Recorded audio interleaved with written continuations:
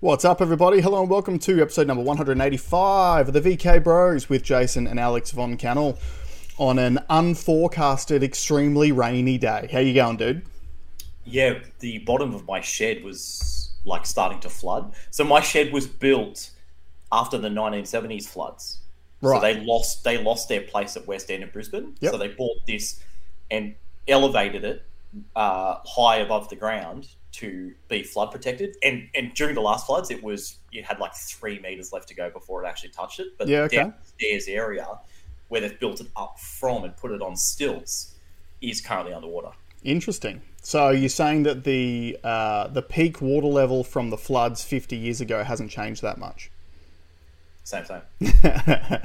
I had an interesting message. I'll introduce what we're going to talk about in the show in a second, but just briefly, I had an interesting message from a listener this morning who was just driving back from the gym, and it was absolutely pouring down rain, and they couldn't help but laugh because of how much we've been talking recently about how often the Bureau of Meteorology gets it wrong.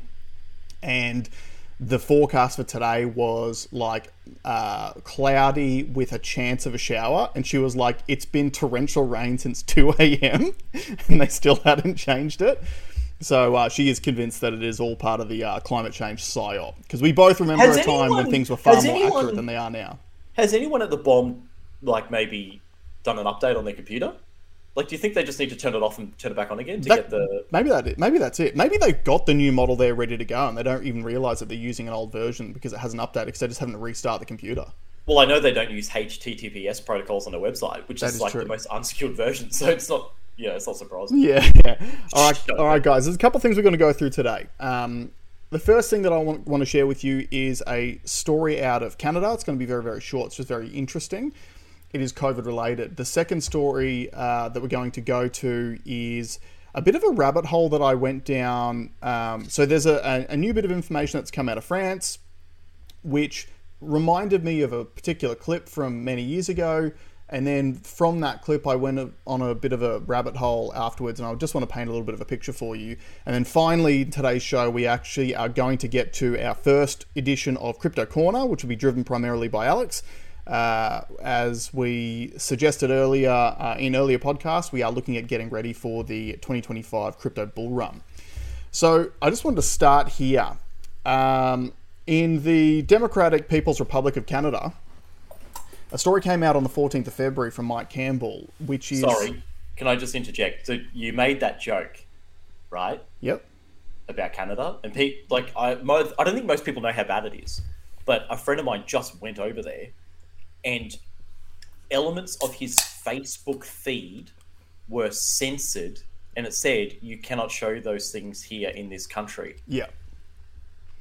It's wild. But do you remember what it was that was censored? I know. I think I drilled down a little bit further. It wasn't what we originally thought it was. It wasn't the verbiage that he used. It was the fact that it was a news article.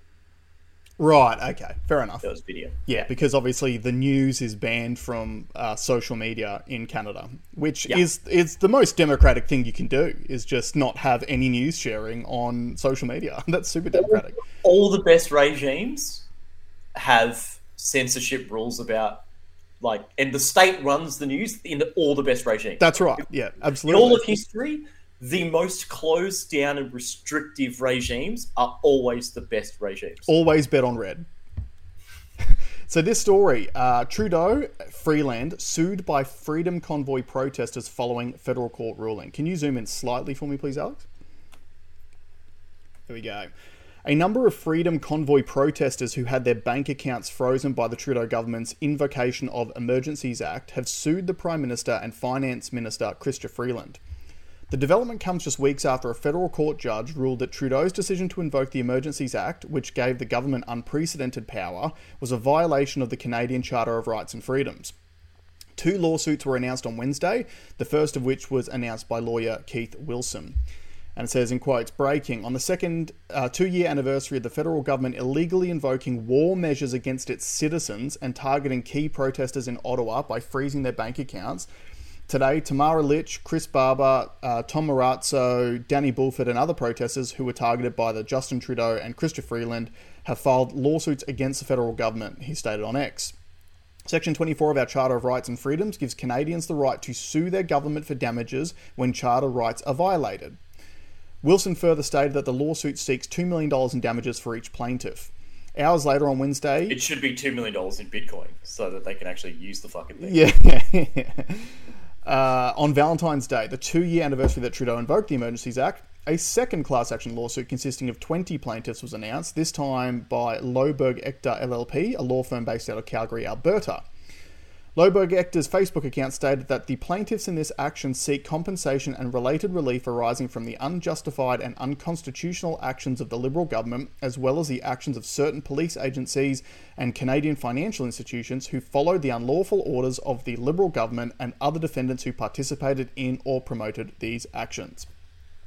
So, no need to read too much further into that. I mainly wanted to bring this to you because this is another sign of the things that we spoke about during the pandemic starting to move in the direction that we stated. The fact of the matter is this. During the pandemic, Western governments all around the world created all these emergency powers. Well, not even created. The Emergencies Act was actually written by Trudeau's dad, Pierre Trudeau, when he was in power back in the, was it late 70s or early 80s, I believe it was? I think you said Fidel Castro wrong. Yeah. True that. Justin Trudeau is actually the first chief minister in history who's ever actually invoked the Emergencies Act. But this is going to show you guys, we all had rights this entire time. And as much as they wanted to create emergencies to pretend those rights didn't exist, they still existed. And now we are starting to see the legal ramifications of these actions. So I think it's an extremely positive development, and we will follow that story very closely for you as well. Next, speaking of the COVID pandemic, a new law has come out of France recently. Now, I originally saw this reported by our good friend Rebecca Barnett from Dystopian Down Under. And we've actually had to go to a French news source and get this translated to bring this to you. So in France, this is from the 15th of February. mRNA criticism punishable in the future. A new criminal offence can in future put people in prison in France who are asked to refrain from appropriate medical treatment according to science. The law was boxed by the National Assembly on Wednesday. Critics call the law Article Pfizer. A law was passed in France on Wednesday without much attention, which can punish resistance to mRNA treatment. WHO advises against mRNA or other medical treatments, but WHO, obviously we're dealing with a translator here, are for treatment can in future go to prison in France for up to 3 years or collect a fine of up to 45,000 euros. Again, I'm not going to go through and read it all. The main thing is exactly as stated. It is making it legal in France to put you in prison for up to 3 years or fine you up to $45,000 if you refuse or speak against a government approved and not mandated essentially, but a medicine that the government is trying to force on you which they deem suitable. They have now made that an offence punishable by imprisonment. Yeah, and there's also a thing in the article that I'd read about it talking about like social media posts questioning it and yeah, that they were going to outlaw that kind of stuff that was going to fall in as part of this legislation as well. Yeah. That's wild. And the French, I don't think the French are going to cop that. I don't think so either. They've already been protesting quite heavily in regards to things like the crackdowns on farmers. They've been protesting a lot due to the amount of immigration that they've been experiencing in the last 2 decades as well. So I agree with you. I don't think the French are just going to take this lying down. But as we mentioned on the show a few weeks ago, this year is one of the largest, not largest, but one of the biggest years in history when it comes to democratic elections all around the world. And I think that a lot of these regimes that have been in cahoots with Big Pharma doing this profiteering relationship for the last however many years, I think they're just trying to get their ducks in the row because they know their time in the top seat is numbered. So that's it's not really ducks in a row. They're just trying to punch as much stuff through that they can now. Exactly. Have the laws in place so that their pharmaceutical masters can just, take care of them afterwards with however much funding they can possibly generate. And you know why I feel like it's so crazy? It's so crazy that I'm 100% in support of this French rule if everyone that was unvaccinated died. Everyone that was unvaccinated from COVID-19 died like they said they were going to. I'd be in total support of this. Yeah, I still wouldn't. I see your point, but I still wouldn't. Yeah, because at the end of the day, you can, as a free citizen in a Western society, you can choose to do things which are bad for your health. You can choose to smoke cigarettes. You can choose to drink alcohol. You can choose to drive cars. Sure. So I still think... But even... I don't mean... I am absolutely anti any government intervention of anything, by the way. But my point being, isn't it a bit rich to go and implement this here based off what we've just been through? Yeah.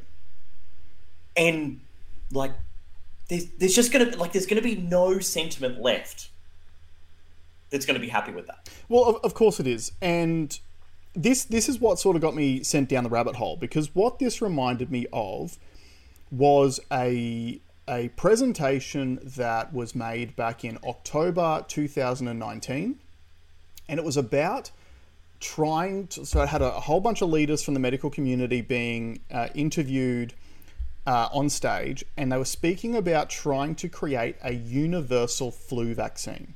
And I was thinking about it because that's one of the first things that I really came across where you started to question Fauci's involvement in all of the COVID hysteria and vaccines, because I remember him saying something in the tune of, like, they were literally talking about mRNA technology back then, but sort of mentioning how you've already got all these existing technologies, and we've been very successful with the vaccines that we use for flu and growing them in eggs, but we need to go into this new technology, and it would be difficult to get people to essentially swallow this new technology, or that it will just take a long time. So I went looking for that clip, and it sent me down a bit of a rabbit hole. So the first thing I want you to bring up is the tweet, which has got the video. I want you to play the video. This is a bit of a mashup of a few different speakers speaking at that event. Now, I do want to stress, do not read too much into the tweet, because the tweet itself says, video emerges where Fauci and others are plotting for a new avian flu virus to enforce universal flu vaccination. Fauci admits that clinical trials take at least a decade. That second bit is true, because I went back and I actually watched this whole presentation. It's an hour long. I'm not going to make you watch that. They were not plotting a new avian flu to get people to take universal flu vaccines. But in this clip that is mashed up, looking at it in hindsight, certain bits of it do tell a very interesting story. So if you can just play this clip, it's 1:50 long. The system up. I mean, obviously we can't just turn off the spigot on the system we have and then say, hey, everyone in the world should get this new vaccine we haven't given to anyone yet. But there must be some way that we grow vaccines mostly in eggs, the way we did in 1947. In order to make the transition from getting out of the tried and true... Milken Institute? Is it like milking the teat of the taxpayer? Well, it appears that that's their primary goal. And it's funny that you say that, because the vast majority of statements made during this entire presentation were in effect of, we need more money. So it's literally as the joke that you just made. Yeah. Egg growing, which we know gives us results that can be, beneficial. I mean, we've done well with that, to something that has to be much better. You have to prove that this works, and then you've got to go through all of the clinical trials, phase 1s, phase 2s, phase 3, and then show that this particular product is going to be good over a period of years. That alone, if it works perfectly, is going to take a decade. There might be a need or even an urgent call for an entity of excitement out there that's completely disruptive. Sorry, can you just pause it there, mate? Beholden to... So I just want you to briefly focus on that point that Fauci said, and this is October 2019. So don't forget, COVID kicked off in December 2019, 2 months later. And he literally said at that time that to get from phase 1, phase 2, phase 3 trials through to acceptance can take a decade. the time between having a brand new novel pathogen arrive into society, which was December 2019, to having a vaccine ready for deployment was January 2021. So that was 1 year for a process that he was stating would normally take a decade. Now, I want you to focus on this next gentleman. His name is Rick Bright. He, at this point in time, was the director of a thing called BARDA, which is, can you just scroll a bit further forward just so I can see his exact title, especially for our listeners. So the something HHS, advance. Biomedical Advanced Research and Development Authority for the it's basically the National Healthcare Service in the United States. So he was the director of this, and I want you to listen very carefully to what he has to say.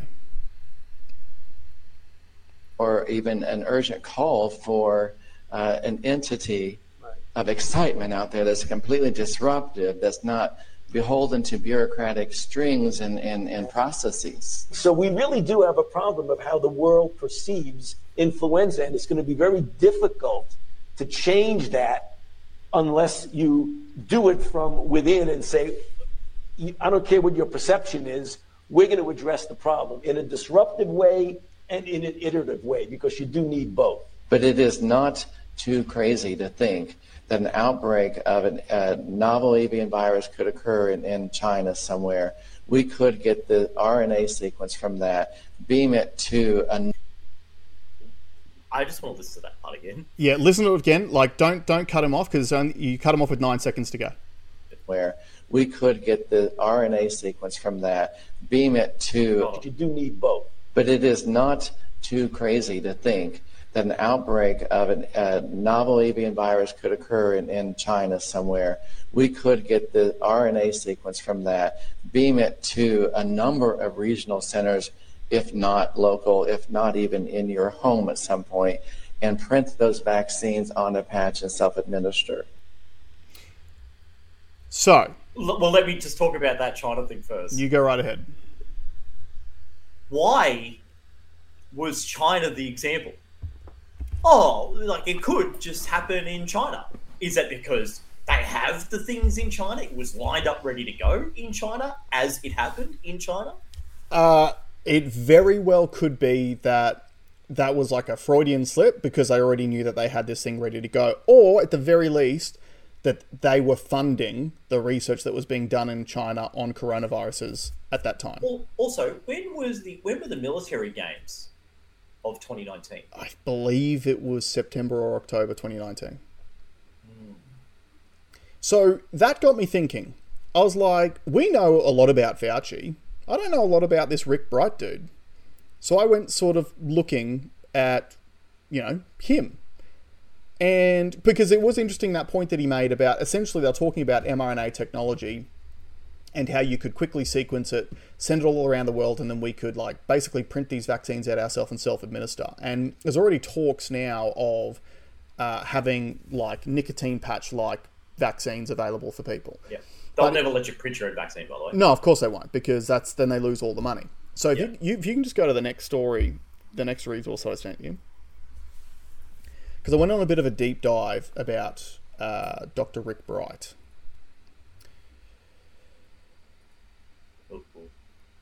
How do I close that?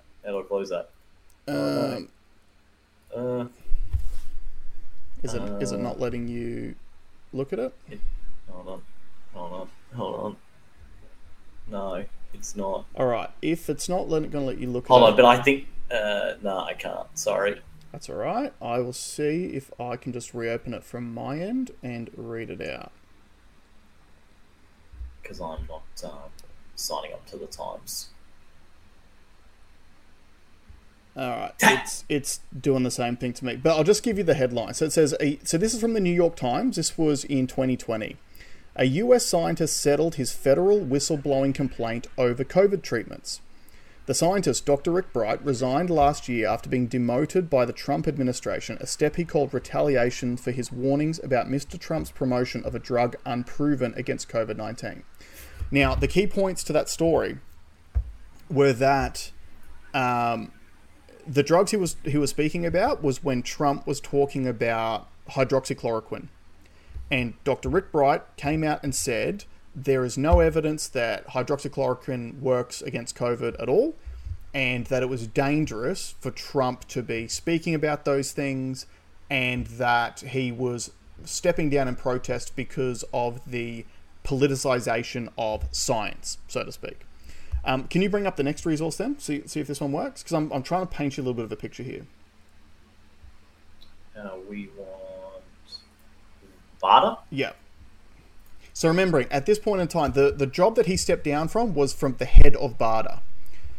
So this article was from, obviously, so this is from the 21st of April, 2020. Now, a key thing that I want people to keep in mind about that date, I shared a story on our Instagram page today, which is a reminder of the news stories that we were playing in Australia on Channel 9 in April 2020 about how ivermectin looked like it might be a possible cure, and from it was Doherty and Monash universities that were doing research into it, and it showed that it could kill COVID cells in a test tube. So that same month, this story, BARDA to give Moderna up to $483 million for COVID-19 vaccine development. The US Biomedical Advanced Research and Development Authority, or BARDA, will fund Moderna's COVID-19 vaccine candidate through Phase 2 and Phase 3 clinical trials to FDA licensure. Zoom in slightly for me, please. So biotech company... Oh, hey... You can go out a little bit if you want. Biotech company Moderna has announced that the US BARDA has agreed to donate up to $483 million. So remember, this is the taxpayer funds that we're talking about. And don't forget, too, that the mRNA technology itself came from taxpayer-funded research. So they've agreed to donate up to $483 million to the company to accelerate the development of its mRNA vaccine candidate. If you can scroll down for me, please. We know what it is. Under the terms of the agreement, BARDA will fund the advancement of the vaccine all the way through to its licensure by the FDA. Keeps going down. It's got phase 1 studies. Don't worry about that. Go to the next bit. So depending on the safety data from the phase 1 study, the company will begin phase 2, etc., etc. Well, it doesn't matter. It didn't matter. It didn't matter at all. BARDA funding will support these late-stage clinical development programs as well as a scale-up of the vaccine. Continue on. Next bit. I think it's a little bit further down. Oh, there we go. BARDA Director Dr. Rick Bright also added that preparing now for advanced stage clinical trials and production scale-up while the phase 1 is underway could shave months off development of COVID-19 vaccines. So, what am I trying to show you here? So this guy that was at this same meeting with Fauci just before the pandemic kicked off was doing a presentation about, and he was the one who brought up mRNA technology the most times during that meeting. So after doing that, not only has his department funded to the tune of $483 million Moderna's development of a novel mRNA vaccine, which has never been used before in history, which at that same meeting, Fauci said would take 10 years to get licensed, and he was talking about, if only you could have some sort of disruptive thing where you could get around, the bureaucracy, etc., etc., etc. In that same year, he resigned because Donald Trump was promoting cheap shit, hydroxychloroquine, cheap stuff, off patent with a safety profile. Do you see where I'm going here? Can you bring up the next resource, please?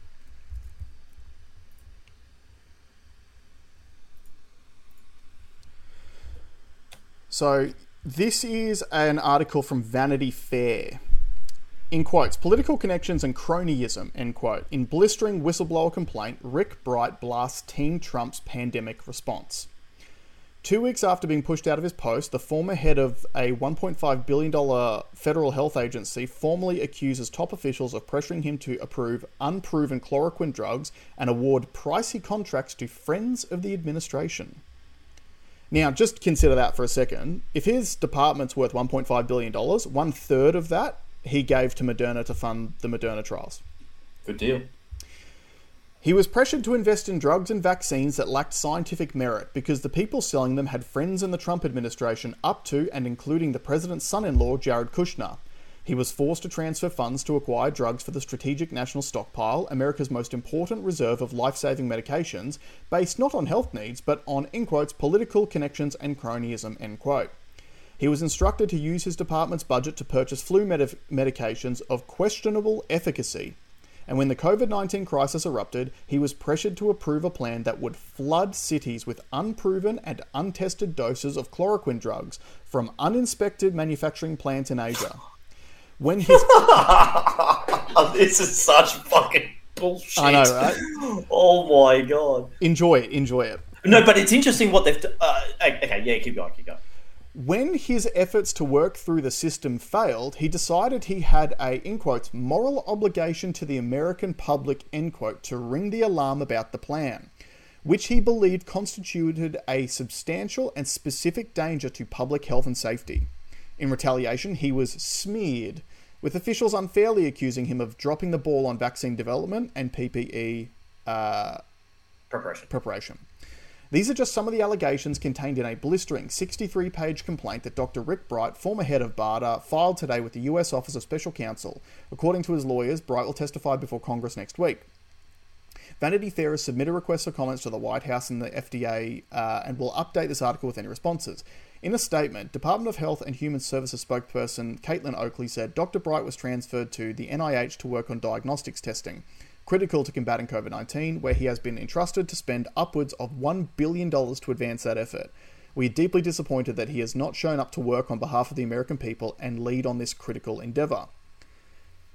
Bright has become the first high-level federal whistleblower to publicly allege that the Trump administration has responded to the COVID-19 crisis by unduly pressuring health officials and putting politics and profit ahead of science. Bright, the government's top coronavirus vaccine developer, had spent a decade at BARDA, a small but powerful agency within the Department of Health and Human Services, or the HHS, whose mandate is to partner with private companies to help accelerate the development of vaccines, drugs, and diagnostics. According to Bright's complaint, BARDA manages almost $50 billion worth of contracts and acquisitions on an annual budget of just over $1.5 billion. He was named director in 2016. On April 22, after HHS reassigned him to a smaller role at the National Institutes of Health, Bright alleged in a fiery statement that he had been sidelined because he resisted efforts to fund potentially dangerous drugs promoted by those with political connections. One of the drugs Bright identified in his statement was the malaria medication hydroxychloroquine, which President Trump had promoted extensively as a game changer. Bright said he had rightly resisted efforts to provide an unproven drug on demand to the American public. His original statement prompted an immediate call for investigations. Republican Frank Pallone Jr., chairman of the House Energy and Commerce Committee, asked the HHS Inspector General to probe Bright's departure, and Rep. Anna Eshoo announced that her subcommittee on health would hold congressional hearings. So we don't need to go too much further on this. Okay, this is genius. Yeah. And the reason why it's genius is because Vanity Fair has written a whole piece to obviously the left base, accusing Trump of doing everything the medical establishment did. Yeah. That is the best way of describing it. It's exactly what I was going to say. They uno reversoed it. They uno reversoed. That's right. The political play that the Democrats have been employing the most over the past 5 years, or it's even longer because it goes back all the way to the Hillary Clinton Russian collusion hoax in the 2016 election. But it is essentially accuse the other person of doing the things that you were doing yourself. Now, I want to break it down a little bit. So we've got, for a start, pressure to invest in drugs and vaccines that lack scientific merit. Okay, first of all, warp speed was Trump. Yes. Okay, so if you believe that there are proven and unproven, and you believe the vaccine is proven and hydroxychloroquine is unproven, if that's what you believe, which is what they are intimating, the base is people that believe that, Trump was the one that introduced warp speed for the vaccine. That's right. Okay? So technically, if that article might be correct, because technically Trump doing warp speed, he would have been pressured to invest money in the development of unproven medications like the Moderna vaccine. Yeah. So technically that statement is correct. But what it is indicating is that the pressure is to invest in unproven medications like hydroxychloroquine. Now, as many people have stated over the course of the pandemic, at the very least, we know that hydroxychloroquine has a safety profile. So a reasonable person at that time would have invested in trials of hydroxychloroquine against COVID-19 or ivermectin against COVID-19 because we already know that these drugs are safe and effective for the indications that they are prescribed for already. We already know that. Whereas with these mRNA vaccines, it was a brand new technology that we didn't know either if it was going to be safe or effective. And yet, exactly like what you're saying, what they are essentially doing is convincing the Democratic base that Trump is evil and is doing the wrong thing because he is forcing people to promote unproven medications like hydroxychloroquine because his mates have a financial interest in profiteering out of that. Let me say it in a different way. Cool. The way I perceive it is they are telling their base, you are hearing all these things about dodgy medical deals being done on unproven technologies. Yeah. And it's Trump and hydroxychloroquine. Yeah, that's a good point. So they're hijacked. So the real story is, which is what we've been speaking about the whole time, it's exactly what they're saying, but it's about the mRNA shots, right? Yeah, all the COVID vaccines, right? So they're playing on that motif. That motif is out there. Everyone's talking about it. Yeah. Vanity Fair is flipping it, saying, yeah, absolutely. Everything you're saying is right. It is Trump and hydroxychloroquine he paid his mates to do all that stuff. Yeah, you're right. Yeah, I get that. Because we can all smell the smoke. We're just telling you that the fire isn't where you think it is. Bingo. Yeah, that's interesting. That is wild. That is wild. And look at, like, the best thing about all of those clips and all those stories are all from the past. Now we can look back in hindsight and go, what actually happened? And, at the very least, the vaccines. And one thing that was interesting that Rebecca Barnett continuously posts on, just to remind people of, in Australia, these vaccines were only approved based on them stopping the symptomatic infection of SARS-CoV-2. Yeah. That's what they were approved for. They never did that, ever. So at that point in time, they should have been removed from the market when they didn't do the thing that they were approved to do. At the very least, they should have been removed from the market. Now, the issue that you've then got is the National Institutes of Health in America have made a $483 million investment in Moderna in a profit-sharing deal. And as we covered on the show probably 12 months ago, Moderna had to pay them their first set of royalties about a year ago, which is a $500 million payment, with more royalties to come. Now, here's the big key thing that I want people to realize and take on board. I have been saying since probably at least mid-2021 that I think this entire pandemic was a money play. The reason being that the vast majority of patented medications were due to come off patent in 2025, and the pandemic was a way of ushering in mRNA technology so that all of us would just accept it, and then you've got a brand new technology which you can patent for the next 20 years to secure those profits for the pharmaceutical companies. When you go back and you listen to that clip that we played, and I do encourage you to go back and listen to the whole thing, you'll be able to find it by searching Fauci speech on universal flu vaccine, October 2019. You'll be able to find the whole clip. And they do continually mention mRNA technology and how flexible it is. So a lot of us on the base level of the red pill community are like, it was a money play. They did it to make all these hundreds of billions of dollars out of COVID vaccines. Look how well they've done. That's not it. This entire thing was about the general public accepting mRNA technology into their lives. So totally. The amount of branding exercise. That's right. So the amount of money that they have made out of COVID-19 mRNA-based vaccines will be an absolute chump change compared to the amount of money they stand to make out of mRNA everything vaccines, which is what's coming. It's absolutely what's coming. even though we already know that they have not proven to be effective at the thing that they were approved to do in the first place, and there is a massive safety signal, whether the governments want to admit it or not. And yet, we are now going full steam ahead into mRNAsville.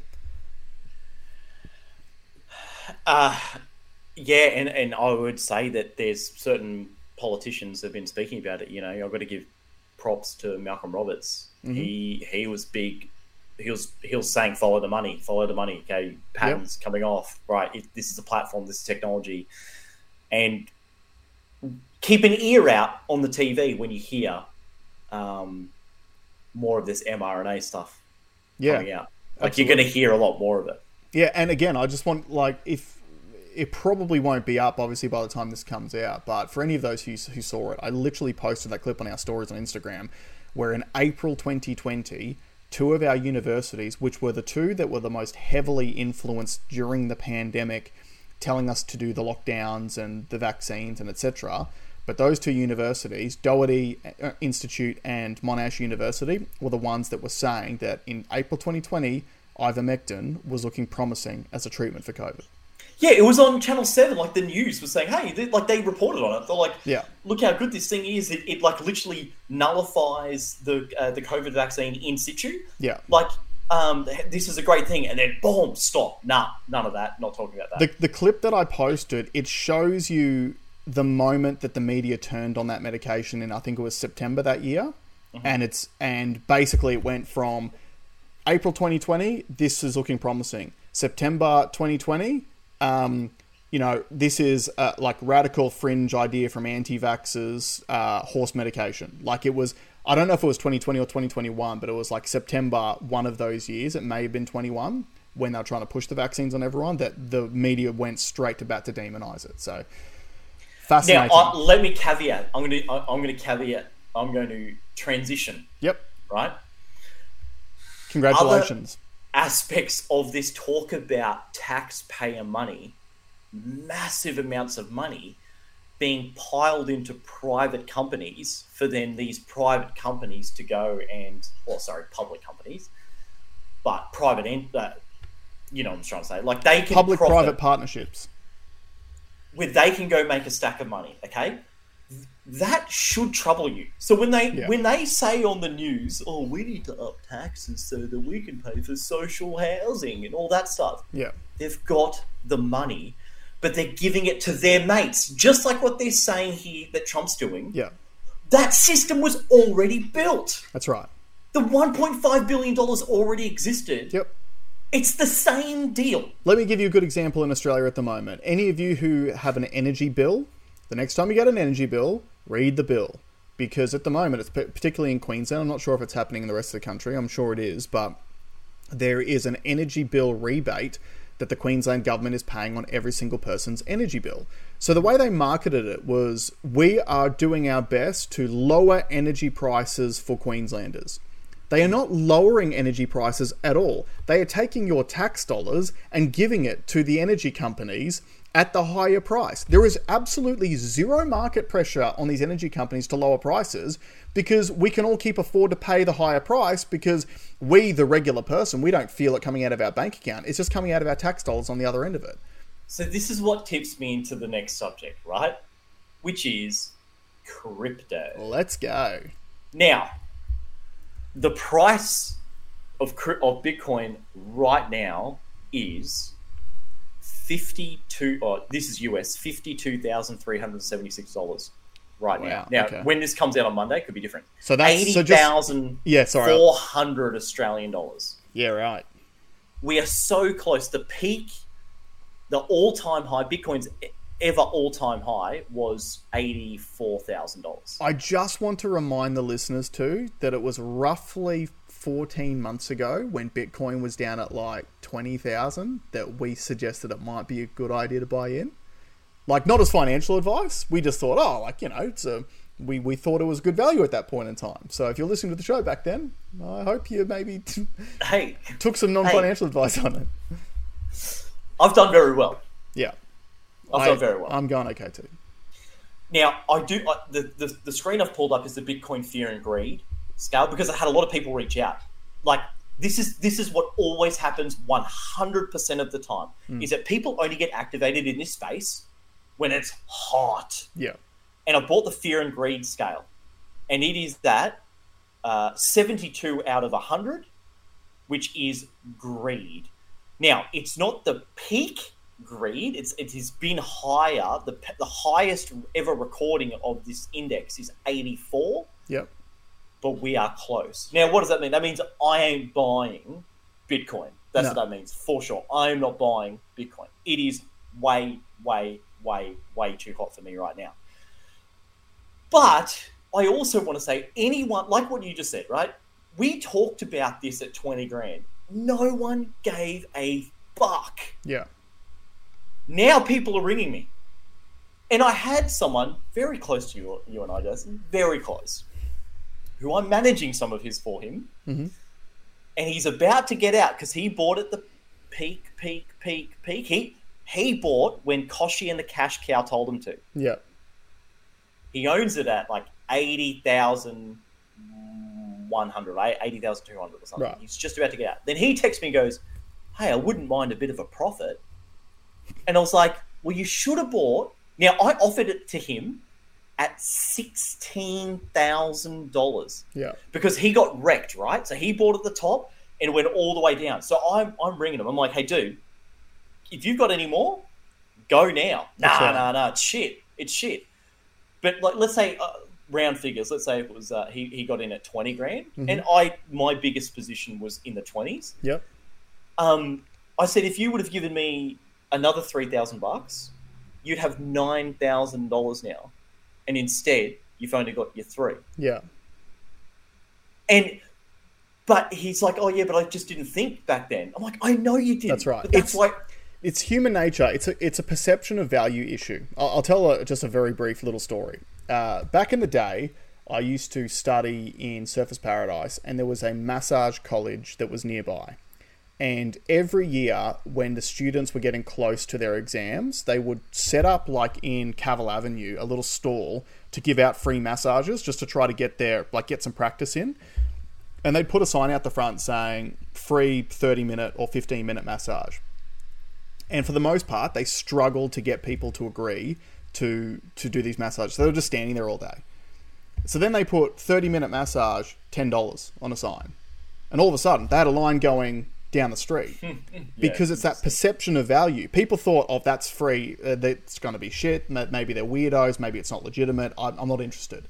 But then you made the price more expensive. All of a sudden, that service, you perceived value in it. And Bitcoin's doing the exact same thing. But it's a natural. It's FOMO, isn't it? It's fear of missing out. It's FOMO now.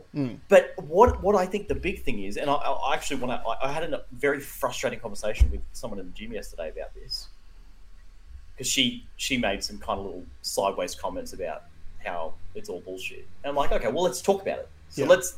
And she goes, well, mind you, I've got a finance degree. And I'm like, perfect. Yeah. Perfect.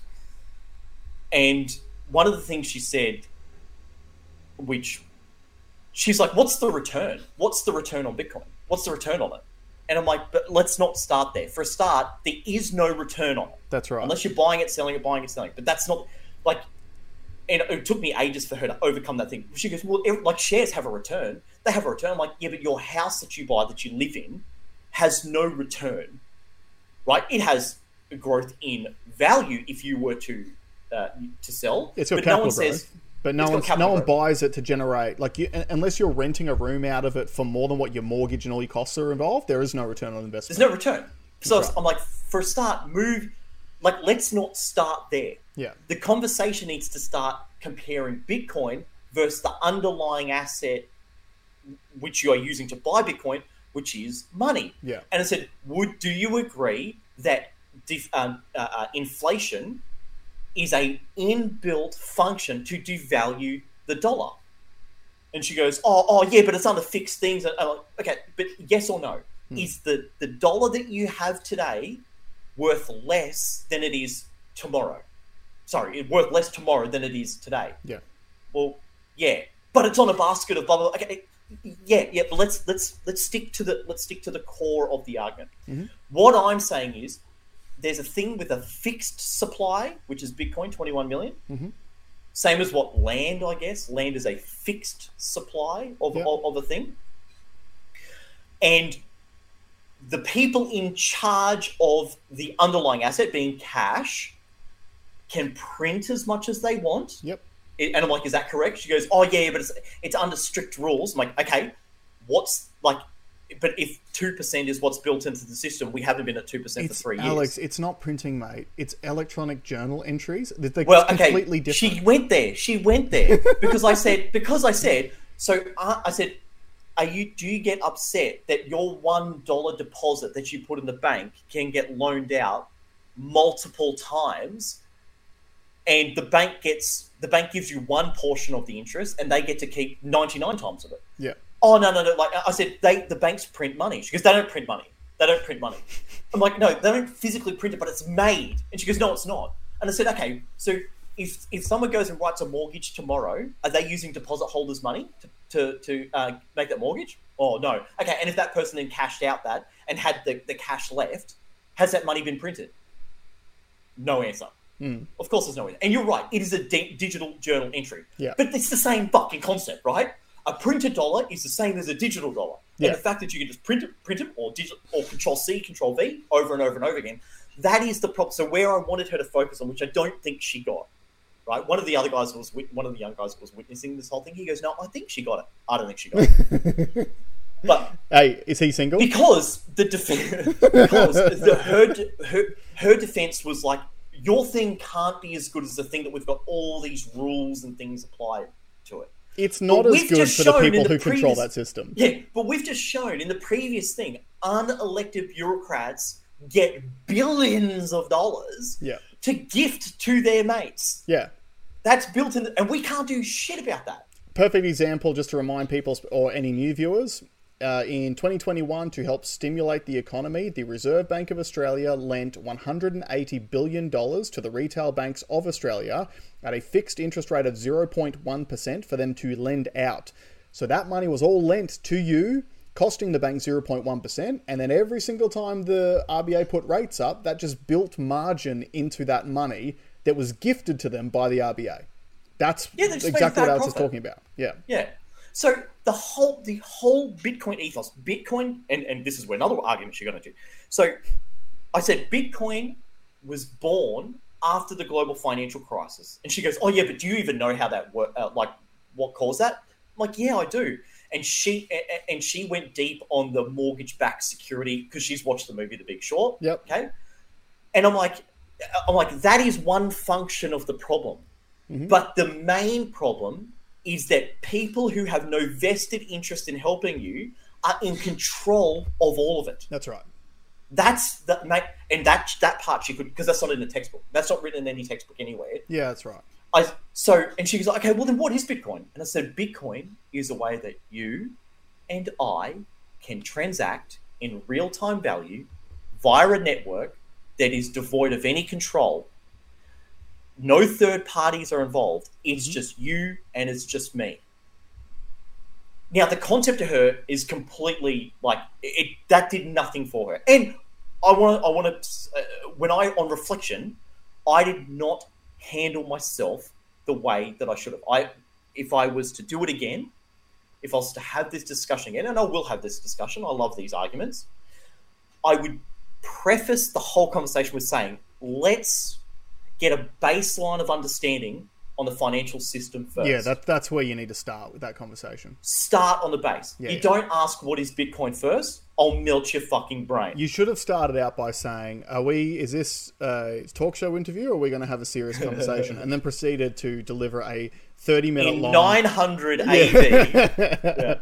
Yeah. But that even came up. I was like, when the system was gold backed, if you could still get a mortgage in 1969, you could get a mortgage. You can go to your bank and get a mortgage. But the mortgage was made up with deposits. That's right.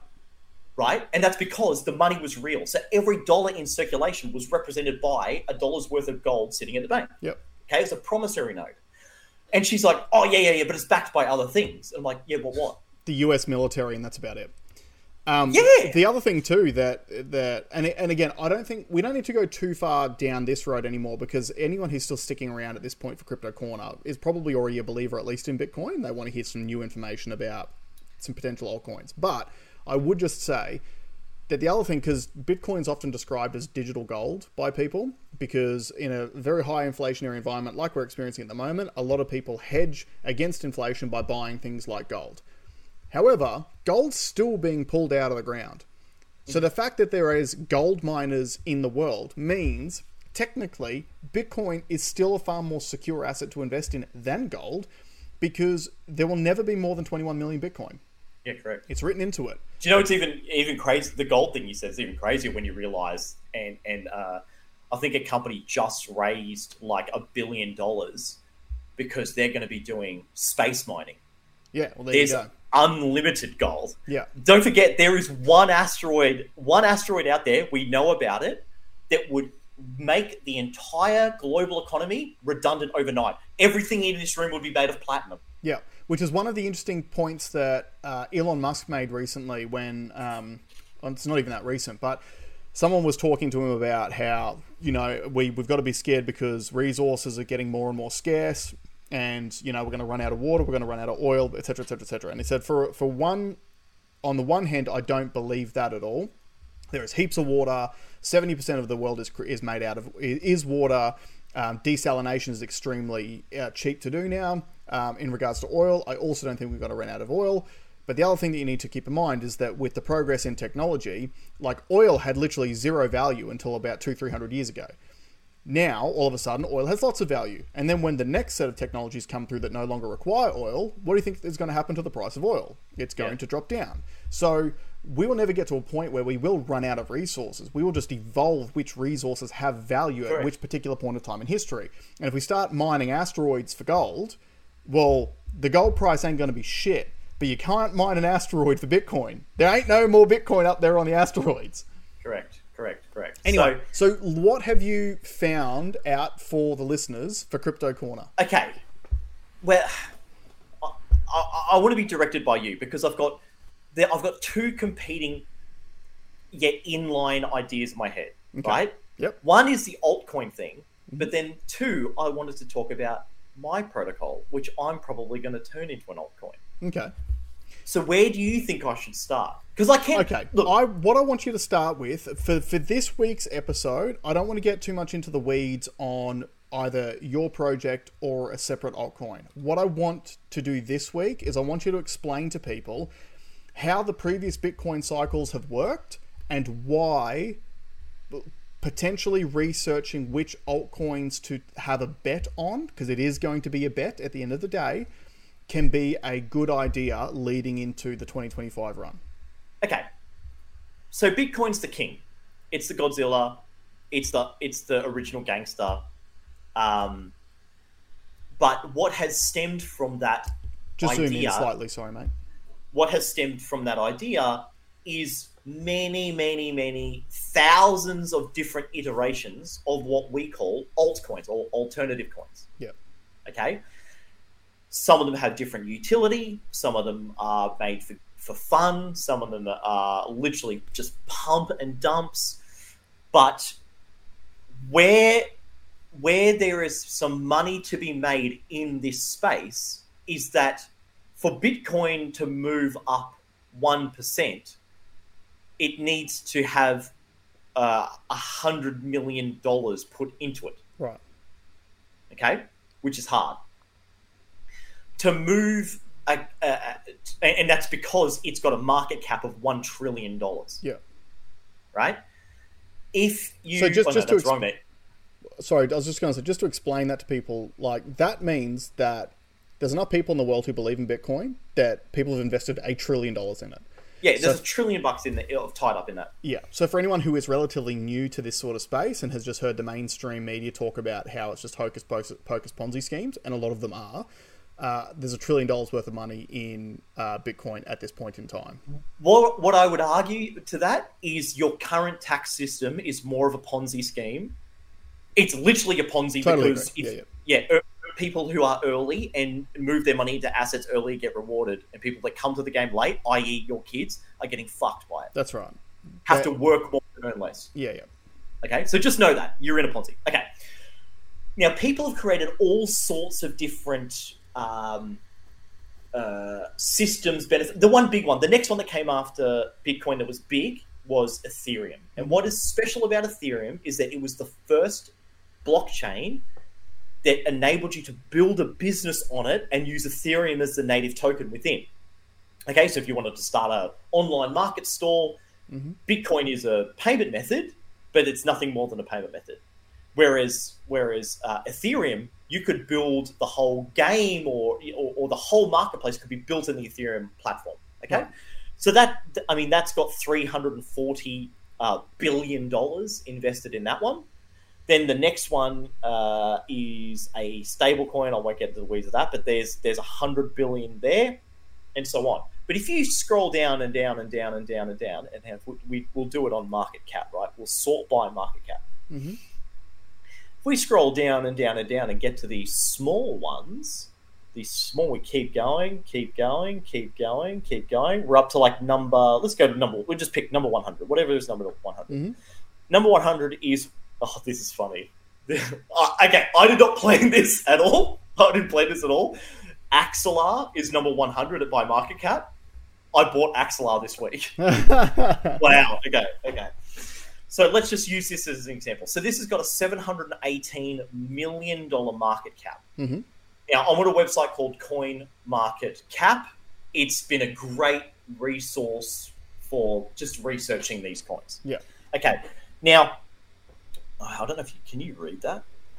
Can you read what's on here? Okay, so this on the left-hand side, this is the kind of stuff that I look at when I'm looking at these coins. I want to know about it. So it's up 4% for the day.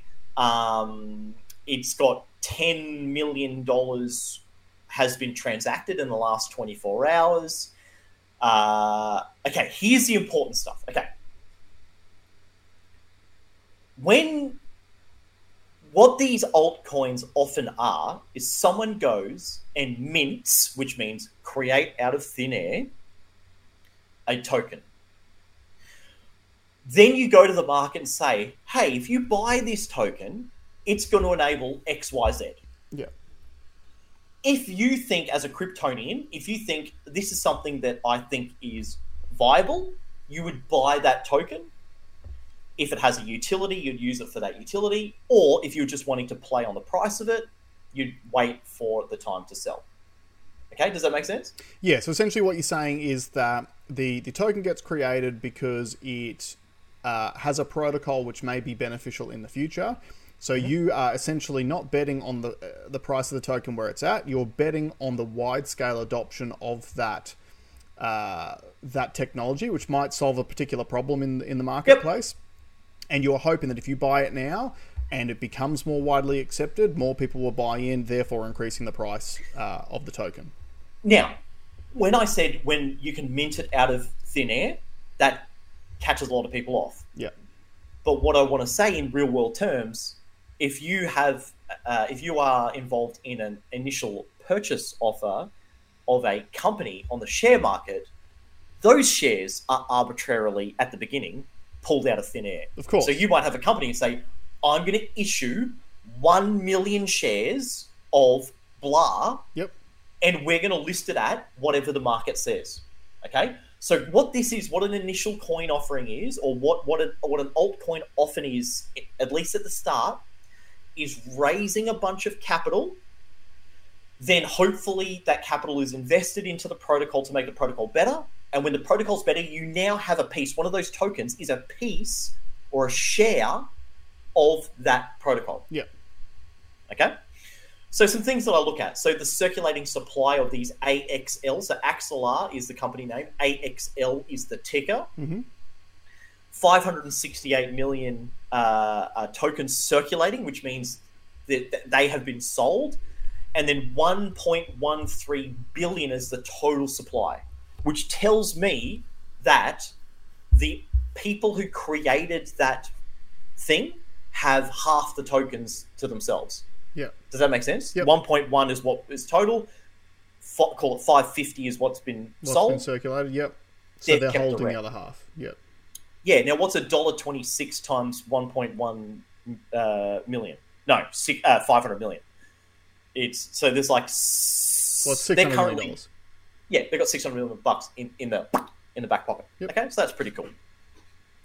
Now, this also has information of like what their Ethereum address is, because everything on the blockchain is publicly available, so you can see where the money's flowing. Yep. It's got a converter there, and now on this main page, it's got the graph of what the market is doing. You can actually play with that graph too to give you more information. Yep. A lot of people try to read shapes into graphs to predict when is a good time to buy and when is a good time to sell. Yeah, technical analysis is a tried and true thing. Yeah. Now here, the Axelar markets, so not all coins are available in all places, but this will just give you a list. So Bybit, which is a large exchange, that's done $1.8 million worth of sales in the last 24 hours. Basically, all the big guys are on there. I want to draw some specific attention to ones like this one here. So Uniswap and PancakeSwap. These are what's called decentralized exchanges, which means there's no team involved in reviewing any of these things. So if you're going to buy on a decentralized exchange, you have to be more careful, because basically a decentralized exchange, imagine a swap meet. Imagine a swap meet or a car boot sale. Someone rocks up, opens the boot of their car and says, do you want to buy this? No one's done any due diligence. They don't know who this person is. You don't know anything about it. You've just got to make, okay, yeah, I think I want to buy that thing. Yep. Okay, so that is really, if there is a seller and the seller can find a buyer, these decentralized exchanges facilitate that transaction. Yeah. Okay.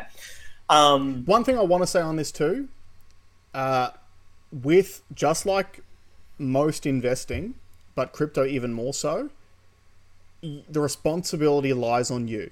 There is no one you can call if things don't go your way. So it is on you to be a mature adult, research these things, only invest money that you can afford to lose if you are going to have a play on one of these altcoins in particular. But at the end of the day, the whole point, as Alex keeps saying all the time, the whole point of crypto really is for us at some point in time to be able to transact outside of the existing financial system, which is set up in a way which benefits a few, and we all are forced to play in that system. That's the real point of it. So if you don't like a lot of the things that we talk about on this podcast, like government overreach, like pharmaceutical industry profiteering, like literally central bank digital currencies, which will control every single cent that you spend, like, you should invest some time in research into the crypto community and try to use it to make it a more mainstream thing to do. Well, that gives me a nice little caveat. So there's two things I'm working on. One is I've had a whole stack of people reach out to me and say, hey, look, the market's hot right now. I want in. I've got no fucking idea. I don't know what I'm doing. And I'm like, look, I've been so drilled in and focused on my crypto protocol that I haven't put a lot of mind space into it. But I also know I've met 2 people in the last month that have made millions and millions of dollars on altcoins. Literally just buy now. It's gone up 1,000x, 10,000x, and sold, and life-changing stuff. That's right. So I'm like, I'm stupid to not at least try. So what a bunch of people have said, well, can I just give you some money and you do it? And I'm like, yeah, okay, but I'm going to put some rules around it, right? I haven't defined all of the rules yet. I've got a little team set up of I'm going to put in quotes experts, because there are no fucking crypto experts. Yeah, that's right. Okay, they don't exist. They don't exist. And we're building a strategy which is going to be something along the lines of, let's pull a bunch of capital together, and we'll buy a basket of altcoins and ride it to a particular point, sell it when we need to sell it, and at the end of that, we'll just distribute it to equally across whoever participated in it. Yeah. But where our strategy comes in is we've said, okay, what you really need to predict is what is going to be the next hot topic in the next bull run. Okay, so NFTs was the last one. Yep. So NFTs were huge. People were selling fucking monkey pictures for $50 million. Yeah. Which they paid $300 for. And the disappointing thing too for me about NFTs is the last NFT run. Yes, a lot of people got rich out of it, and that's great. The issue is that it completely missed the point of the power of the NFT technology as a tool. And I think a lot of people who were left holding the bag at the end of it are now like, well, NFTs are shit because I lost money. And it's like, no. Yep. Like, what we're talking about is what should have happened in the NFT boom is if you're a musical artist, you sell your music as an NFT.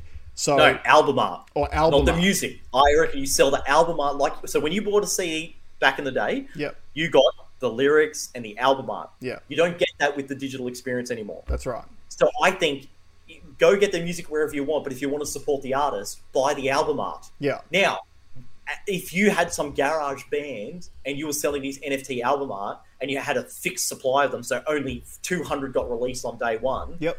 And then in the future, when you're the next Red Hot Chili Peppers or the next Taylor Swift, you're the biggest thing since sliced bread. The original first press or first mint of the album art is going to be worth rocket amounts. Yeah. The beauty of the NFT sale is every time they get sold, a percentage is programmed in to go back to the creator. To the original creator, that's right. Unlike normal collectibles. Exactly, yeah.